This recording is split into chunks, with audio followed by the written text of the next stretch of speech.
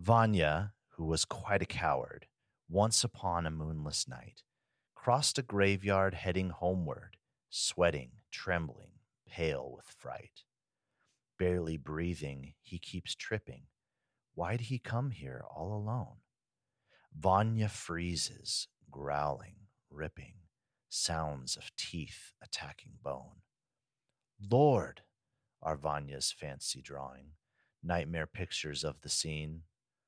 That can only be the gnawing of the red-lipped Verdalak fiend. Woe is me, I'm just a weakling, no match for the fierce undead. But I've heard a prayer while eating, graveyard dirt will save your head. Wait, mouth full, he sees his error. There upon a fresh dug mound, crunching bones and causing terror, sits a mangy graveyard hound. All right. Well, that's a fun little creepy Halloween poem. But Dave, I'm not quite sure I understand what it's all about. What's this red-lipped Verdalak? Yeah, it sounds like an old Soviet brand of a car or something, doesn't it? Yeah, one that gets really bad gas mileage. With the rubber hanging down off the back bumper, touching the ground. Exactly, but no, it's not that at all. A vurdalak, it is a word that Pushkin invented, and a vurdalak in Russian is a vampire.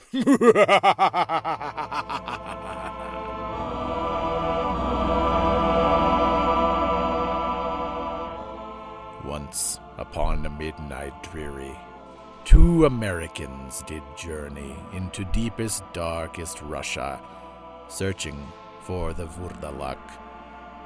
To this day their scars remain, because on New Year's Eve they came across some fireworks and launched them straight from each of their butt cracks. Welcome to our third annual Halloween episode of To Russia with Blood.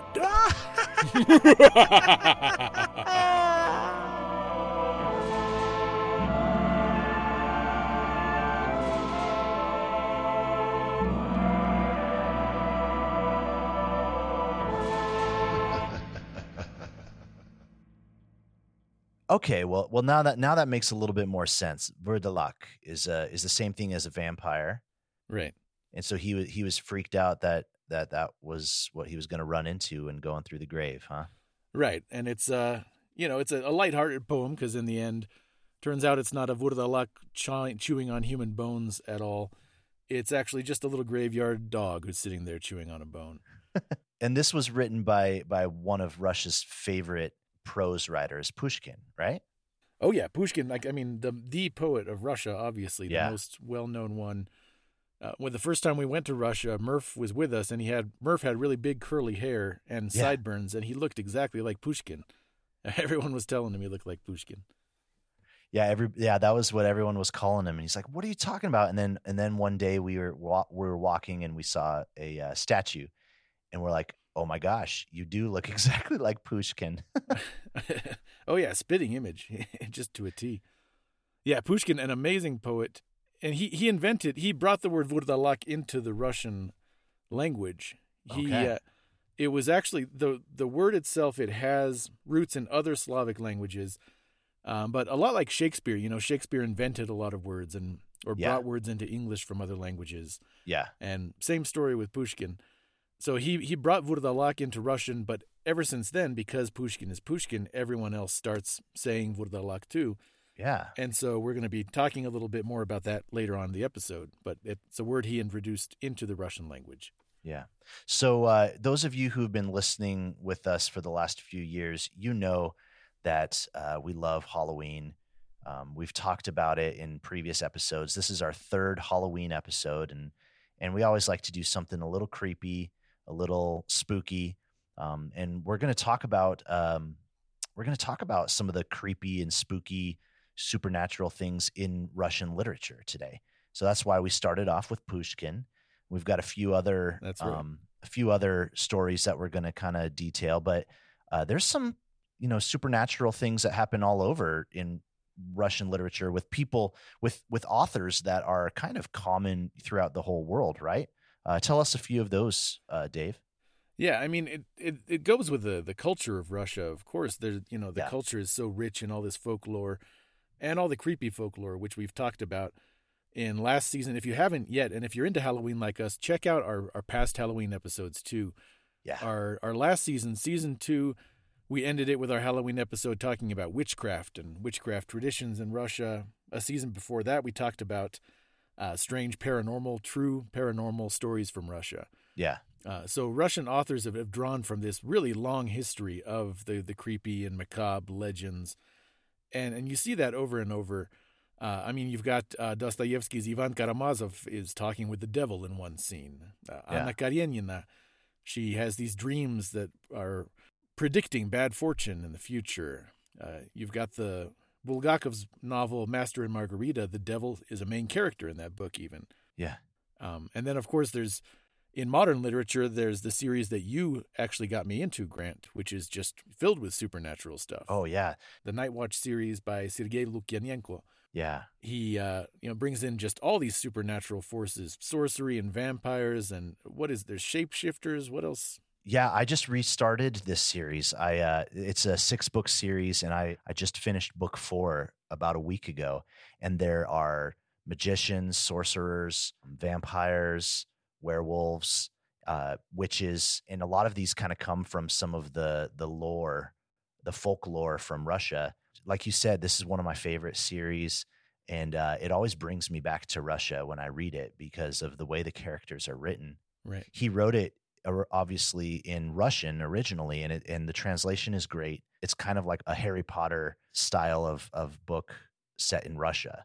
Right. I highly recommend that to anyone who's out there, looking for some good reads. What I like about it is that it's not Manichean black and white, good guys squeaky clean and bad guys super evil. There's a lot of bleeding over and a lot of complex characters. And the good guys, just because they're on the light side of this force, that doesn't mean that they all behave morally. And it doesn't mean all of the dark ones are entirely evil either. It's very a lot like Game of Thrones. People have absolutely have really appreciated that, of just complex characters. It's very complex. I hope someday to be able to do a little series here with To Russia with Love where we can go through it, maybe do a book club and we talk about it chapter by chapter, because there's so much that we can get out of that. But there's so much out of all of Russian literature that we can get, especially in some of this macabre, creepy, unsettling type stories that are out there. We've got quite a few that we want to get through today. Dave, you're really the expert here when it comes to some of the Russian literature. So start us off. What are we going to hear about today? Well, the first story we're going to look into is one of my favorites of all time, not just from Russian horror, or Russian literature, but just literature, period. Yeah. I love this story, and it is genuinely creepy, and it really does freak me out, even though it was written in the early 1800s. And that's the story by Nikolai Gogol, and it's V-I-Y. V. Oh, is the yeah. name of it.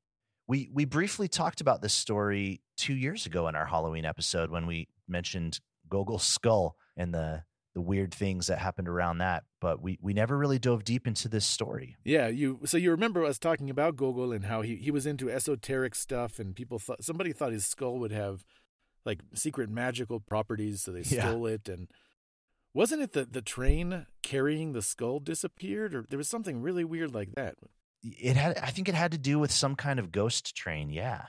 Something really, really strange. Yeah. Somebody stole it and then got away or didn't get away, but the train disappeared, or really weird stuff around that. But he wrote about a lot of weird stuff.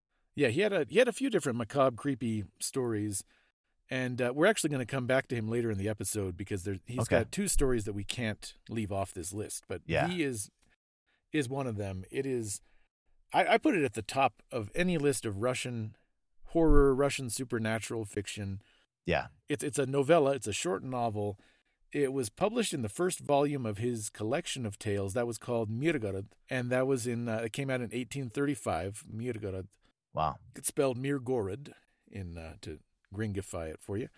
All right. And that collection, contains V, and he drew on a lot of Ukrainian and Russian folk traditions for it. Now, the story begins with a description of this creature. It's almost like an anthropological description, talking about V, and it says, V, the king of the gnomes. He was this colossal monster in Ukrainian folklore, and the description says that he had eyelashes that reach all the way down to the floor. Okay. Now, that's one of those weird elements in supernatural stories that, like, you could think of it as a comical thing, like, oh, really long eyelashes, what's so scary about that? But the thought of them reaching all the way to the floor, it just creeps me out. It's in that uncanny valley. Yeah.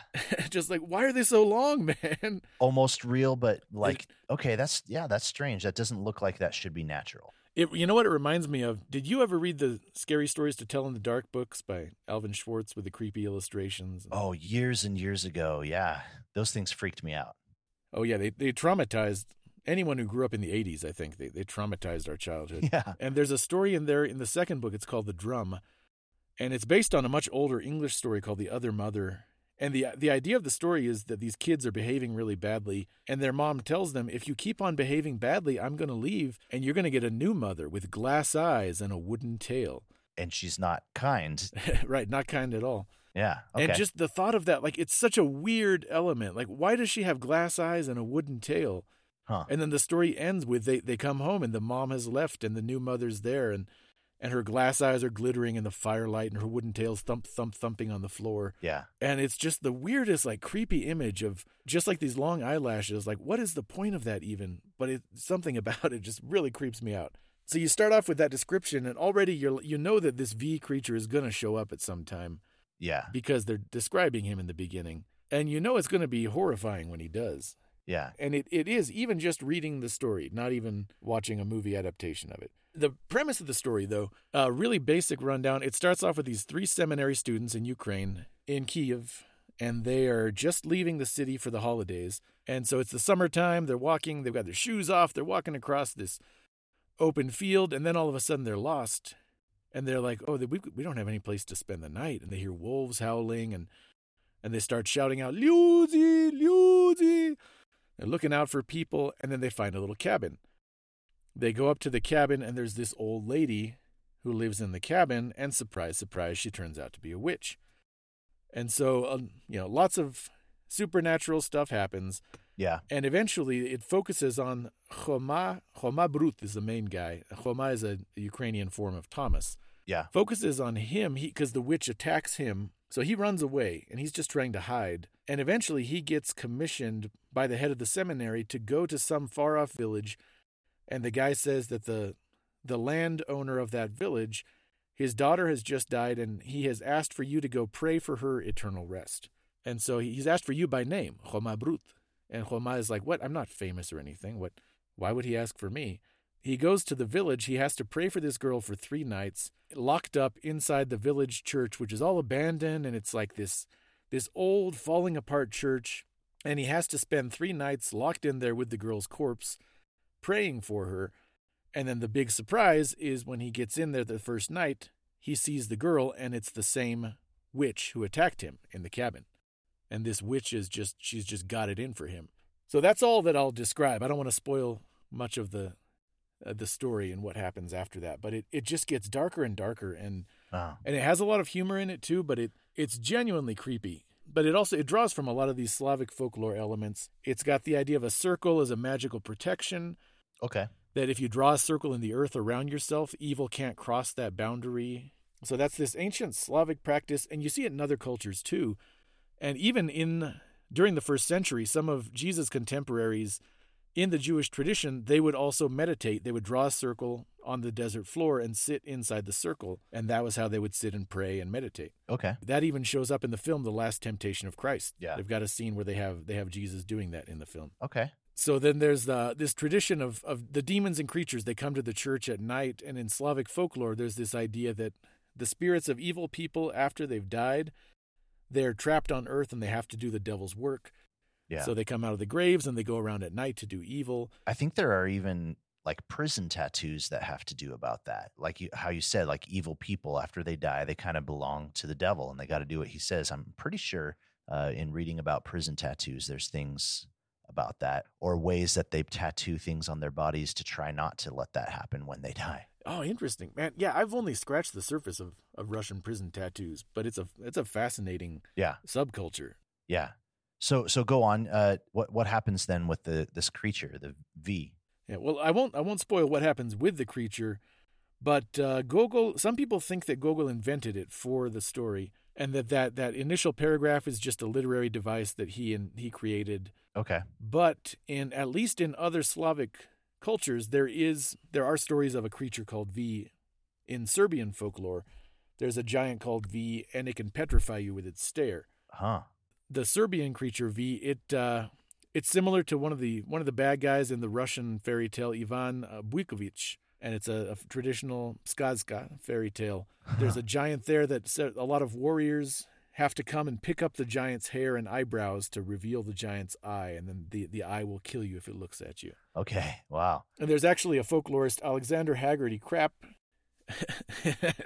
Wait, I don't even know if that's how you say his last name. It's Krappe. Krappe. Yeah, what a name. Anyway, Mr. Krapp says he talks about giants with heavy eyebrows and eyelids. He finds stories of those in a lot of European cultures, Irish, Welsh, Serbian. And so he thinks that they have this origin in early Indo-European culture. Yeah. When they all had a common ancestor way back when. Okay. So wow, this story is widely popular in Russia, and it's popped up. I mean, it's almost 200 years old, and it's just showed up throughout pop culture all over the place. It was actually the first Soviet horror film, was a film based on this story in 1967. Wow. It was a film with really impressive special effects for the time too. That how they make the witch fly, and really kind of stands the test of time. Long before that, it inspired a silent film in 1909 by Vasily Goncharov, but that movie was lost. Nobody has a copy of it. Have you heard about these? There's a lot of them, these lost movies from way back when. Okay. What happened to these films? Yeah, I don't know about the V one in particular, but there were a lot of movies that because they were just on film, and a lot of times it was nitrate film stock, it was highly flammable. You remember in the movie, the Tarantino movie, Inglourious Bastards? Yeah, they play okay. with that when they kill the Nazis. Shoshana burned up all of these films while she killed Hitler in an alternate reality. Right. Got it. Yeah. So if that was actually being accomplished, I'd be all in favor of it. I'm okay with killing Hitler. We could lose a few historical films for something like that. But I mean, so maybe these films just burst into flames. The nitrate film stock, I think, was known for spontaneously combusting, and or if someone was smoking near it, it might catch flame. So okay, so that maybe that's what happened with that one. Between that and just getting lost and the damage by time and so a lot of early films we only know about them from posters and things written about them or little clips that have survived. There are a few really good YouTube videos out there of the best lost horror films from those early decades of film. And one of them was actually the very first film version of The Phantom of the Opera, 1916, is one of those that we have no idea what it looked like. And unfortunately, that first V one, too, it's up there with the lost films. So with V, were there adaptations? Did this just happen in Russian? Or, I mean, have we had any English films that are in English that were based off of this, or anywhere else that I know of? There's never been an English language adaptation, which is interesting because it's, I think, so few people in the English speaking world know about this story. Wow, which is unfortunate because it's a great scary story. Yeah, but a lot of other cultures have too. There's a Serbian film based on it. There's one from South Korea. There's a modern Russian movie from 2014. It's a more loose adaptation. I've watched it, and it's very entertaining. It's really well done, really good special effects, good cinematography. Yeah, and it takes a kind of a rationalist approach where they're to the supernatural stuff, and they really play around with the plot a lot. Okay, but it's very entertaining, really worth watching. There's also a Ukrainian short animated film from 1996, which, for being a Ukrainian film from 96, it's pretty well done. It's kind of that jerky animation, style. It's not the best animation quality, but the images are really cool. Cool. Like, especially the end scene where there's all these monsters and demons and the V monster.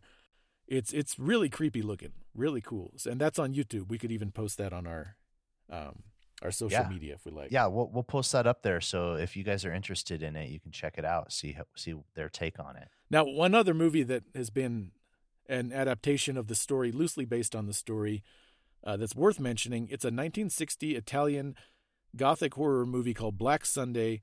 In Italian, it's called La Maschera del Demonio, and it's also been called The Mask of Satan and Revenge of the Vampire.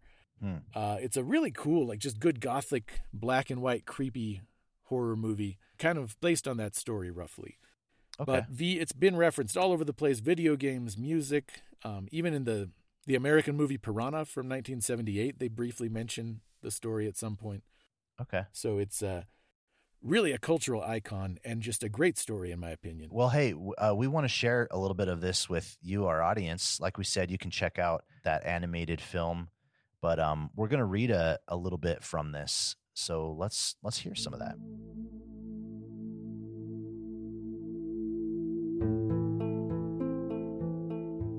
Но тишина была мертвая. Гроб стоял неподвижно. Свечи лили целый поток света. But a death-like silence prevailed. The coffin was motionless, and all the candles shone steadily. It was an awe-inspiring sight, this church lit up at midnight, with the corpse in the midst and no living soul near but one. The philosopher began to sing in various keys in order to stifle his fears, but every moment he glanced across at the coffin, and involuntarily the question came to his lips, suppose she rose up after all? Nowhere was there the slightest sound nor stir. Not even did a cricket chirp in any corner. There was nothing audible but the slight sputtering of some distant candle or the faint fall of a drop of wax.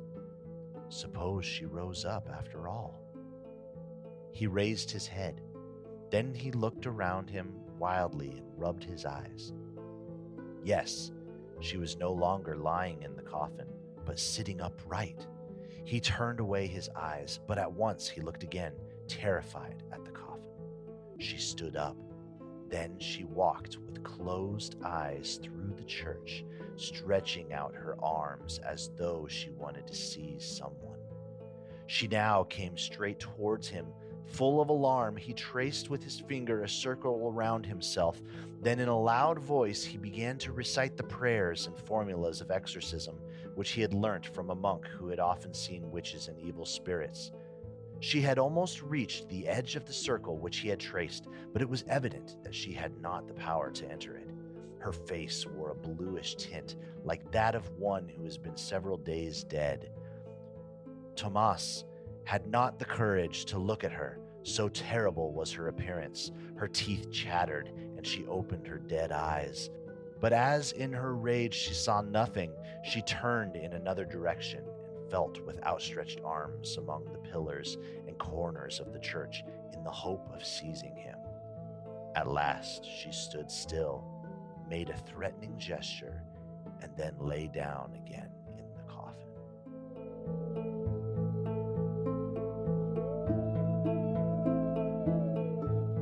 Next up, we have a story by Tolstoy, and this kind of goes back to the poem that we started with. This is called The Family of the Verdelak. Right. And it's a vampire story, right? Yeah. Yeah, really cool Gothic vampire story by Tolstoy. The interesting thing about this story, for a language nerd like me anyway, maybe not for a normal person, is that it was not written in Russian originally. He wrote it in French, the first version. Oh, wow. And he wrote it in 1839, and I think that was before he had ever published anything. Okay. 1839, he wrote it. He was on a trip. Tolstoy was working for the Russian embassy in Frankfurt at the time, and he was on a trip to France. And so maybe he was looking to practice his French on the way, his French language, and so he wrote the story in French. Wow. So the original title is La Famille du Verdelak, fragment inédit des mémoires d'un inconnu. Okay. Which is the family of the Verdelak, an unedited segment of the recollections of an unknown person. Wow. I can't even write a story in one language, in English. I can't. I mean, that sounds like an incredible feat, doing multiple language stories. I know you do that, Dave, but you're up there with Tolstoy, I guess. I've seen the stories that you wrote in your notebooks in Russia when I snuck your notebooks away. They had a lot of drawings and pictures in them. Yeah, I'm probably more of a picture type stories. Grant is not illiterate, everybody. Grant knows how to read and write. I read a lot, but I don't write a lot. But all right, so tell me more about this story. Yeah, so it was not even published until 1884 though. So, but like 45 years after he wrote it. And it was published in Russia, translated into Russian as Semya Vurdalaka. So now the literal translation of the name. The original French text of it was not even published until 1950, a long time after that. So that was finally published in France in the Review of Slavic Studies, the Revue des Études Slaves, volume 26. So this really interesting history of going back and forth between languages. And the version that I found that I sent you that we can post on social media, it's a really good translation into English. I've seen some others that were not great, but the one I've found, it's a pretty decent English translation. Yeah. So the Vurdalak, it's this old world Slavic version of a vampire. In this particular version, the Vurdalaki, they attack their own family members. Wow. That's who they go after, rather than just random strangers or just needing blood. They go back to their family and attack their family members. So sounds like a few dysfunctional families that I've known in my time. Yeah. Going for blood at Thanksgiving dinner. Right. What's also interesting is how much in Slavic culture the Vurdalak kind of overlaps with werewolves. Okay. And the Obrocin. You get that a lot where the categories are not as strictly defined as they are in, if you buy a dictionary of mythology, you'll find them talk about it like they're different species of creatures. But even in Bram Stoker's Dracula turns into a wolf at some point. Yeah. And it's almost like all these creatures are kind of different manifestations of this very basic darkness or animal drive in people. In the Night Watch series that we talked about earlier, there are light ones and dark ones, and they kind of battle each other. But a part of the dark ones, there's vampires and werewolves, but they call them lower dark ones. So even the higher dark ones kind of look at them with disdain. And I think a part of it is because they both use physical attacks on people. They don't just steal energy from people, but they steal blood or whatever. And they also in that stories, there's some vampires who do change into different animals in some way, kind of silly. Like there's one vampire who's chasing a train, and instead of just flying as a bat, he turns himself into a hare, a rabbit, and runs along. Yeah, not very alongside. threatening. No, yeah, that's kind of interesting. That sentiment still kind of shows up in more modern vampire stories, if you will. Yeah, so this idea of vampires versus werewolves, or Team Edward and Team Jacob, it's a pretty modern idea. But in that ancient folklore, you have overlap with the different creatures. Okay. So yeah, this Vurdalak, in this story, it follows one family living out in the rural countryside, and the traveler who tells the story stays with the family. And so at the scene we're going to read here, it's a really cool scene where the father went away from the house, and he told them, you know what, if I'm not back in 10 days, it means that, he goes out hunting for a Vurdalak that they know is out there somewhere.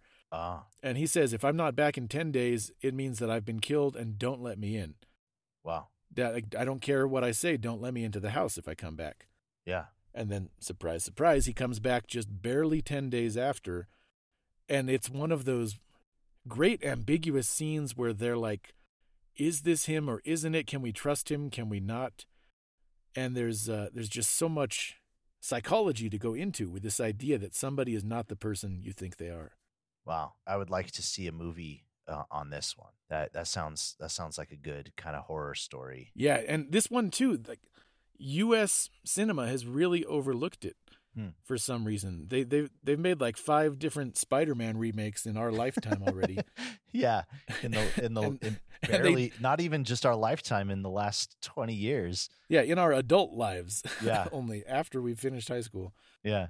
But for some reason, these great stories are out there, and they just keep on overlooking them. So Yeah. Hollywood, if you're listening, King of Hollywood, take some notes from To Russia with Love. Great stories out there that you guys should take advantage of. There are a couple film adaptations, though. There's an Italian horror movie, Mario Bava's 1963 movie Black Sabbath, not related to the band, or maybe they took their name from it. That movie has Boris Karloff in it, and it was based on this story. Oh, classic horror actor. Oh, yeah, one of the greats all time. Yeah. Then there's a 1972 movie. It was an Italian-Spanish co-production called The Night of the Devils, and it was also based on the family of the Vurdalak. Why don't we pitch our own adaptation, an English-speaking adaptation? Let's pitch that to Hollywood right now. Hollywood, like Dave said, the King of Hollywood, if you're listening, we want to see this. Все в ужасе посмотрели на него. Человек, между тем, все приближался к нам. Everyone looked at him fearfully. Still, the figure advanced towards us. He was a tall old man with a silver mustache and a pale, stern face, limping painfully along with a stick. As he approached, Dorj's face became darker. When the newcomer was near us, he stopped and surveyed his family with eyes that seemed to look right through them. They were so dull and sunken in their sockets. "Well," he said in a hollow voice, "no one stands up to greet me? What is this silence? Don't you see that I'm hurt?" I then noticed that the old man's left side was bloodied.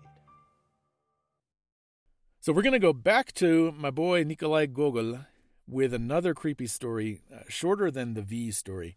Yeah. And this one is The Portrait. You've told me about this one. Yeah, really cool supernatural story by Gogol. And it involves, I really want people to read this, so I'm not going to spoil much of it at all. The basic premise of it is a portrait. It's this artist, he's just shopping in the city, and he goes into an old, like, used antique shop, comes across a portrait, and it's like the portrait has a life of its own. Yeah. He stares into its eyes, and he feels like it's alive. So it's going to be some kind of creepy story about the portrait being haunted, and eventually, this is not too far into the story, the portrait gives the man money. It makes him rich. And then you've got a story of Faustian pact. Yeah. One of the very typical story of somebody who makes a deal with the devil, makes a deal with evil, and that's such a common theme in literature and film. And there's always the discussion of what does that look like? Yeah. Like a lot of times the devil wants your soul, you have to sign over your soul to him, and of course, people theologically question, is that even possible? And then sometimes the devil wants you to kill somebody, or he wants your family, or your health, or he makes you die a terrible death or whatever. But in this story, though, his end of the pact that he makes with the portrait, he gets money from it. He uses that money to become a famous artist. Before that, he's a brilliant, talented artist, and he's really struggling, but he just can't make ends meet. Can't quite make it. Yeah, so the portrait gives him enough money that he can buy fame. He can buy a reputation as a good artist. So he pays off a newspaper editor to write an amazing review about him, and now he has people coming over to make portraits, and he's the guy. And he buys gets a new apartment and fancy clothes. So the kicker of this deal with the devil that he makes is that he becomes a hack. He becomes an uncreative, like a corporate artist who's just making crappy art that is not inspired at all. This story, I've read this one before, and it reminds me a little bit of the portrait of Dorian Gray, where you've got this portrait that has supernatural abilities, but it makes things not quite what they seem. So in Dorian Gray, you get this young guy who has a portrait of himself, but the portrait gets older and older while he stays young. And so his pact with the devil is to have this life, but really his life, he has this age and he has all of this in this portrait. And so for the Gogol story of the portrait is kind of similar. The portrait creates this life for this man, but it's not quite exactly what he was expecting or what it seems like it was going to be. Definitely. It's a really cool idea and concept in a story. Yeah, and I think it's a fun take on the Faustian Pact, because so often it's like it's this really scary, violent thing. Yeah. And here it's like, oh no, the worst thing that could happen to an artist is that you become popular for making bad art. Oh, yeah. You became popular for making just crappy pop mass-produced art, and that's what makes you popular. Corporate office art, elevator music. Yeah. All that kind of stuff. But yeah, it reminds me of that. There's a Portlandia episode where they have a whole business that makes bad art for coffee shops. And it's do you remember that sketch? I don't think I've seen that one, but I can imagine it. Yeah, they're in this office and just, talking about all these cliches of bad coffee shop art. Yeah. And that's their job. Well, let's hear an excerpt from The Portrait by Nikolai Gogol. Но здесь, однако же, всем ныне бывшим пред ним портрете было что-то странное. Это было уже не... But in the portrait now before him, there was something singular. It was no longer art. It even destroyed the harmony of the portrait. They were living human eyes. It seemed as though they had been cut from a living man and inserted. Here was none of that high enjoyment which takes possession of the soul at the sight of an artist's production, no matter how terrible the subject he may have chosen.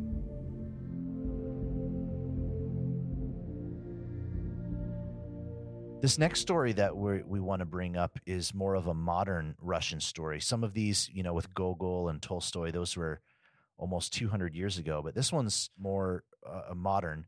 And this is by Anna Starobinets. Anna Starobinets. Thanks, Dave. I do a really good job at getting kind of the English dumb version, but you help us out get the right way. And it's called Burning. Right. Yeah, the Russian title is В пекле, which is literally it's a kind of a hellish reference, like in hellish flames. Okay. And if you read it, you find out why.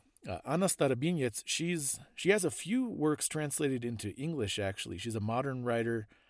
She's almost my age, and she was born, I think, she was born in the Soviet Union, definitely.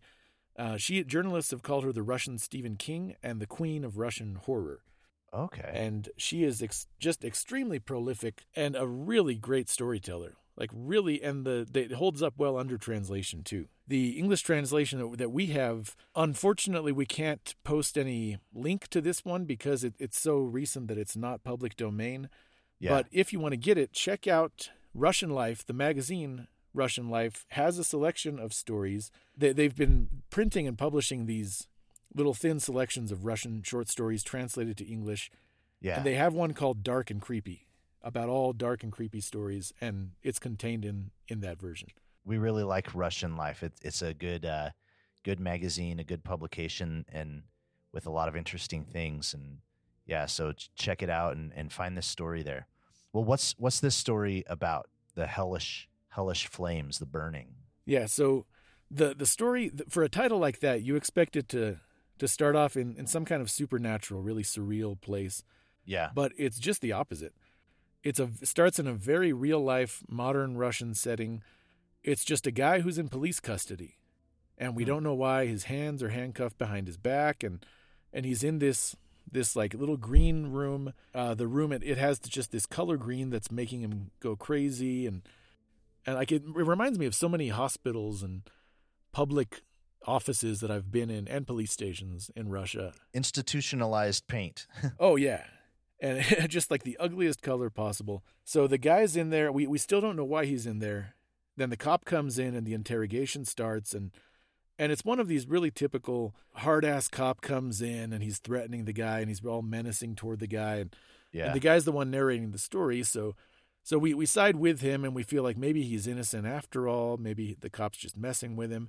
The interrogation starts and then the cop says, okay, so how did it start? What happened? Okay. And the first thing that our main character says He says, it was a call for a 6-year-old girl for a few hours. Usually we go for an hour, no more. Huh. So once he says that, you're like, whoa, this is really dark. This guy he's in child trafficking or something really, really messed up. Yeah, messed up stuff. Yeah, so then you're already like, okay, this guy cannot get the death sentence quick enough.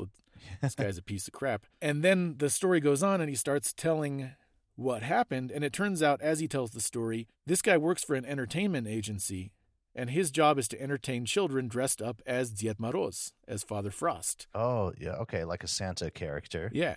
So that's what the call was for. It's not a child prostitution thing at all. It's this guy, he's dressing up as Father Frost and entertaining children, and he got a call to go entertain a 6-year-old girl. Okay. Then you're like, whoa, well, what the hell is going on here? Why is this guy in jail? And that's all I'm going to say, because then it takes a lot of twists and turns and surprises from then on. Yeah. But it's one of those stories that it just hooks you in, and you're like, where the hell is this going? Okay. But it involves just some of that craziness and just bizarre kind of crazy people that you come across that you can only really find in a place like post-Soviet Russia. Yeah. Like some of the people that we came across when we lived there. Yeah. Not rational, a little bit out of it. Yeah. Well, I can think of a few of those folks. And even just the type of people, a lot kind of like Fat Mormon almost, people who are not necessarily violent or dangerous or anything. It's not like they're a threat to you in any way, except there's just something off about them, something really uncanny. Fat Mormon just feeding us the rotten chicken and saying, "Et America, et Dorava David." Pounding on our door at all times of the day and night. Right. Yeah, just the kind of characters that the Mormons and Baptists would attract back in Russia when we were there. Here's a little bit from this story, Burning.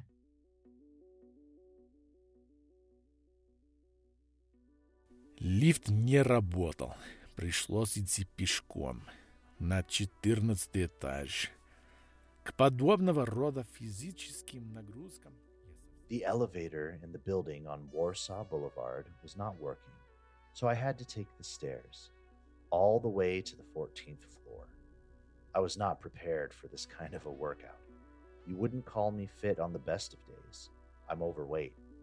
On the 9th floor, I had to put down the stupid red bag with presents and sit down on the steps to catch my breath. I felt a stabbing pain in my right side. I was sweating profusely inside my Father Frost outfit, and my heart was flailing hysterically somewhere in my larynx. I must have been sitting there for a few minutes when I heard the steps.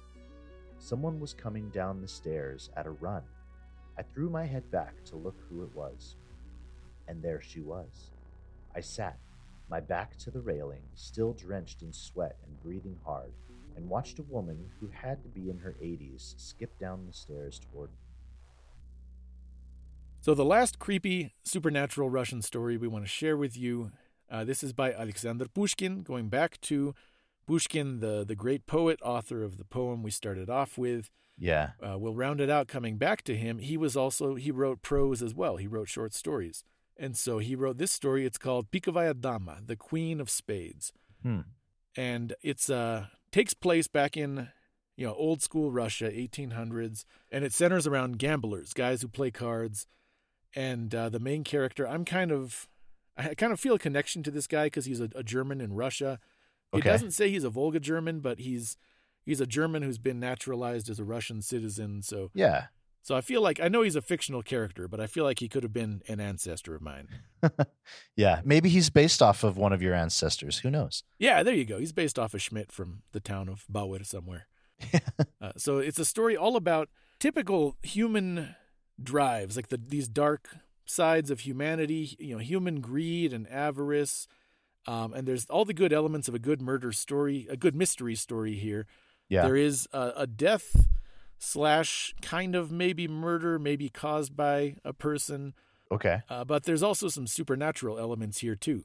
With predictions of the future. There's a ghost in here too. The premise of it though is that this man, he hears a story of somebody's grandmother who knows a secret incantation. She knows a secret number combination that if she will play these 3 cards in that order, she wins every time. Huh. And it's a secret combination, like a guaranteed trick to win at the tables. Okay. So eventually he goes to her house to try to get the secret out of her. And I won't even say what happens beyond that. You have to read the story. Things turn upside down a little bit. Things get crazy. But we've got ghosts, we've got predictions, we've got secret number combinations to win at gambling. Yeah, really cool twists and turns in this story. So read the whole thing, but let's jump in with a little short reading from one of the cool scenes. This is the grandmother. After she has died, her ghost comes back and visits our main character. Он проснулся уже ночью. Луна озаряла его комнату. Он взглянул на часы. Было без 4:03. When he woke up, it was already night, and the moon was shining into the room. He looked at his watch. It was 2:45. Sleep had left him. He sat down upon his bed and thought of the funeral of the old countess. At that moment, somebody in the street looked in at his window and immediately passed on again. Herman paid no attention to this incident. A few moments afterward, he heard the door of his anteroom open. Herman thought it was his orderly, drunk as usual, returning from some nocturnal expedition. But presently he heard footsteps that were unknown to him. Somebody was walking softly over the floor in slippers. The door opened, and a woman dressed in white entered the room. Herman mistook her for his old nurse and wondered what could bring her there at that hour of the night. But the white woman glided rapidly across the room and stood before him, and Herman recognized the Countess.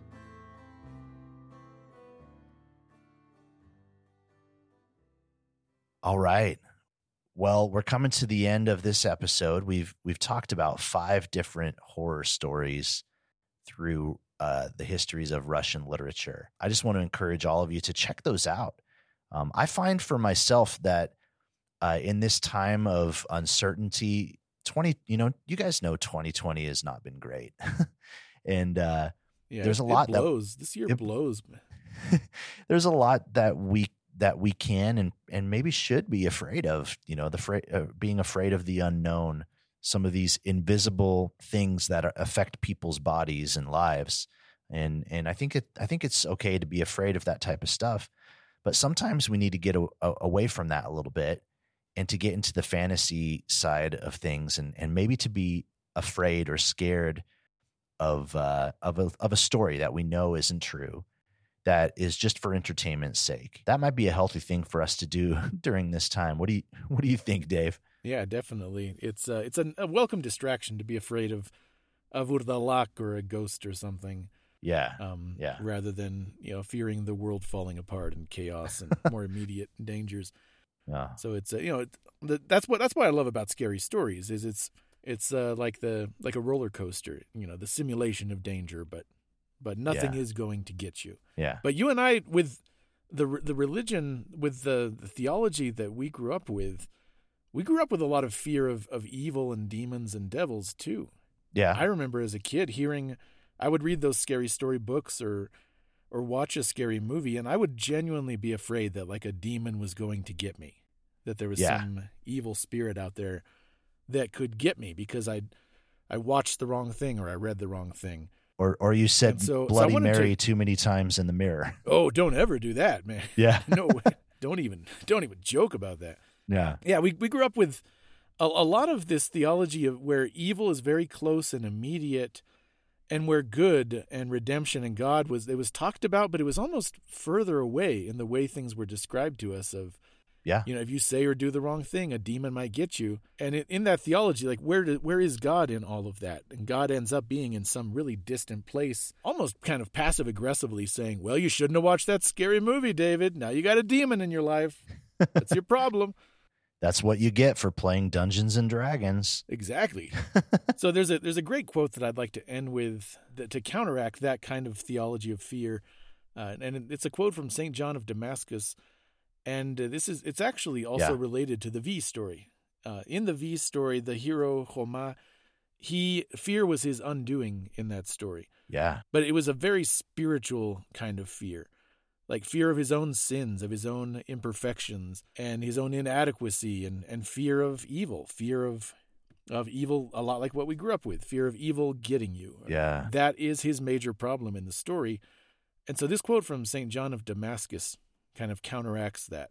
So the quote is, "All evil and impure passions have been conceived by evil spirits, and they have been permitted to visit attacks upon man, but they are unable to force anyone, for it is in our power either to accept the visitation or not." Wow. So the idea there is, I think it's a healthy idea, no matter what your religion or beliefs or whatever, just talking about the idea of evil as a concept. The idea is that evil only has the power over you that you give to it. Yeah. I think that's a valid thing to say for anyone, whatever their beliefs may be. Yeah, we are people with agency, people with abilities, and like you said, whatever you believe, we have the opportunity to change our reality around us. So that's a good one. I like that. Yeah, so in all this time of scariness and real fears and imaginary fears, and in this time of Halloween, just remember that you can give into evil, to darkness, to human dark passions, to hatred, to anger. You can give into that or not. It really is all of our choice. Yeah. Well, thank you all again for listening to us on our third annual Halloween episode.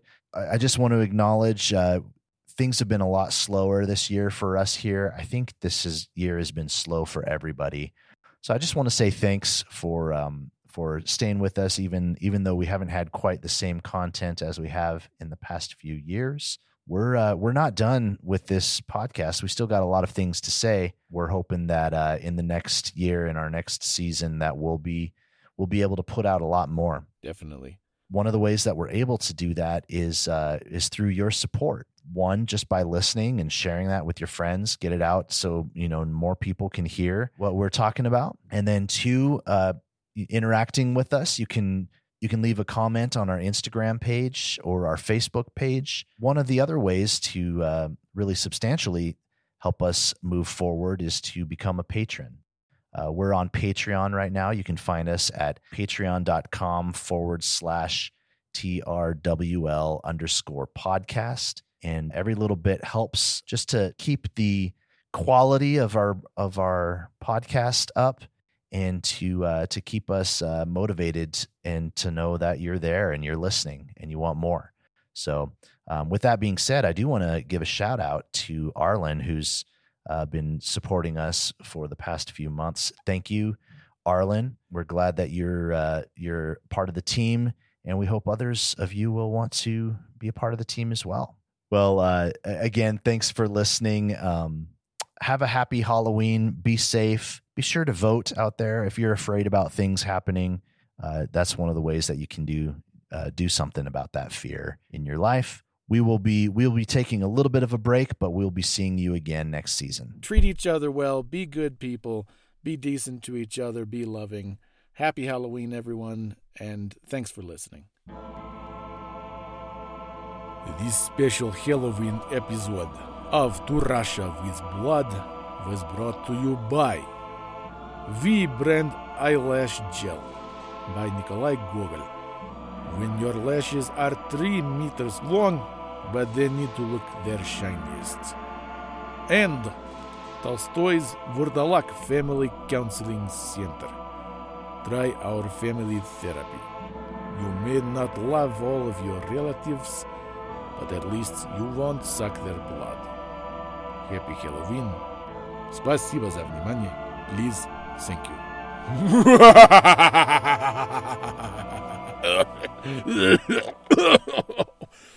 Надо меньше курить.